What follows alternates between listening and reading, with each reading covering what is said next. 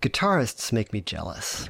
They can buy a cheap electric guitar, run it through a pedal board, a laptop, even a phone, and sound like Jimi Hendrix. No amps, no tubes, no roadies, all thanks to some software that models vintage guitar gear digitally. This makes me jealous. I'm a violinist. I've got a nice electric violin, but however I tweak the parameters, it still sounds vaguely artificial.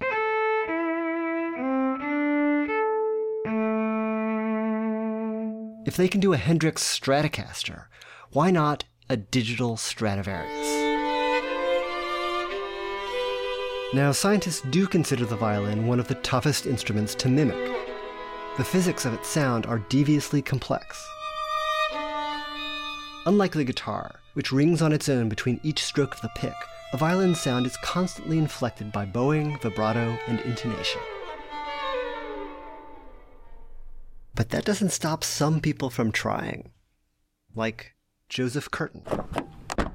In 2005, Curtin was awarded a MacArthur Fellowship, a Genius Grant. He's considered one of the world's top violin makers. Many concert violinists have driven this dirt road to get to his workshop in Ann Arbor, Michigan. David, come in. Curtin has teamed up with University of Michigan physicist Gabi Weinreich to take a scientific approach to violin making.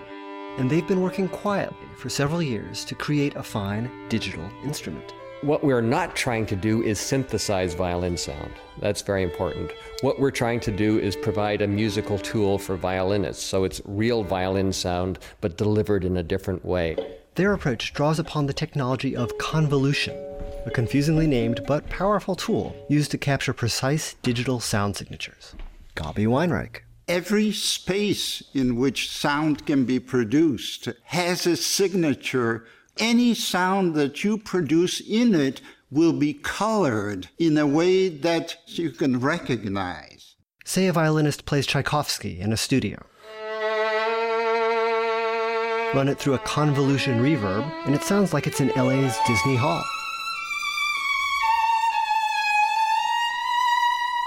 Or you can transport the violin to an Alcatraz cell block.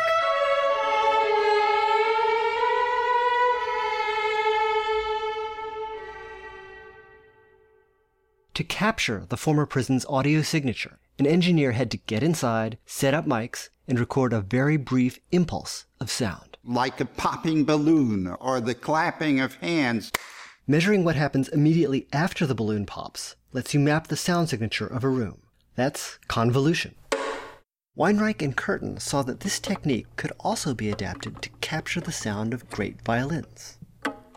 In one corner of Curtin's workshop, a device lightly suspends a violin in front of a microphone.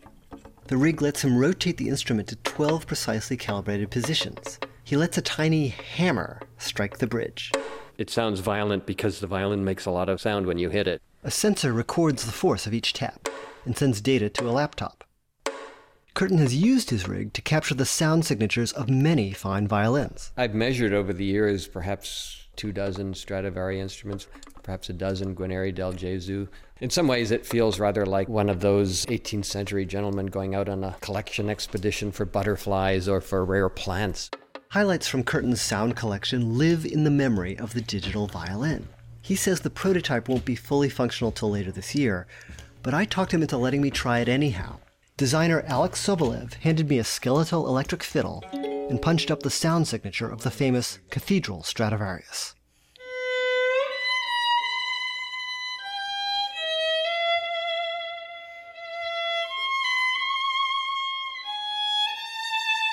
To really judge the instrument, though, you need to compare the digital Strad and the real thing side by side. Don't tell me which is which. That's Professor Daniel Levitin, author of This Is Your Brain on Music. He heads a neuroscience lab at McGill University, and he was game for my not-so-scientific comparison. First, just as a baseline, here's the raw, unfiltered sound of Curtin's digital violin, played by concert soloist Ilya Kahler.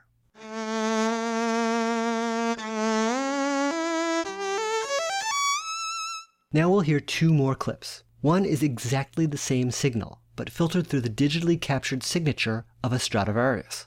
In the other clip, Kahler plays the same phrase on an actual Strad. Here's one.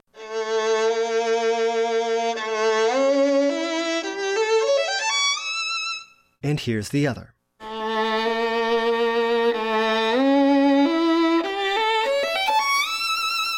That one sounds a little old-timey and a little processed to me. The first one sounds pretty realistic. Actually, it's the opposite. The realistic sound came from the digital violin. The one that sounded processed was a recording of a genuine Stradivarius. Oh. Daniel Levitin. It's a very good rendering. It sounds to me like a major achievement. Levitin says he could easily imagine applications for recording and film projects. Perhaps there's a plot line about the quest to recover a long-lost Italian violin worth millions of dollars. If you need a particular sound and you don't have access to that instrument, you're not putting a musician out of work. You're just putting an $18 million violin out of work. Now, there's a swarm of caveats here. Just for starters, we are not comparing the instruments themselves. We are comparing recordings of them. The reverb in each is slightly different. And old Italian violins are valuable for their antique value as well as for their sound. Still, it is a shock that an electric violin could even come close to the sound of a Stradivarius. It makes you wonder, what really makes something sound human? Daniel Levitin says it comes from countless tiny interactions that are difficult to measure and predict. It's human foibles is what it is. It's human inaccuracy that the ear is drawn to because it's so rich and full of change and delicate difference. There is a tendency, though, to fear the lab that meddles with the sacred mysteries of life. Dr. Frankenstein's experiment was bound to end badly. What about Joseph Curtin's? The notion that the classical violin can't be improved upon, there's an appeal in that of this one thing that stood up against the onrush of history and technology. I think that that's an icon that's born to be smashed. Curtin thinks the digital violin will never replace the acoustic instrument. But he says we'd do better to drop the mystique and abandon the idea that science can never match the Stradivari sound. The idea that we won't do better by putting some engineering, some science, some design into it is just silly. And why would we want it to be true? Why would we want it to simply have a few very grand instruments that are kind of legends when we could actually have fantastic musical tools that many more people could play? So when the digital violin is ready, maybe I won't need to be jealous of electric guitarists. I'm David Schulman.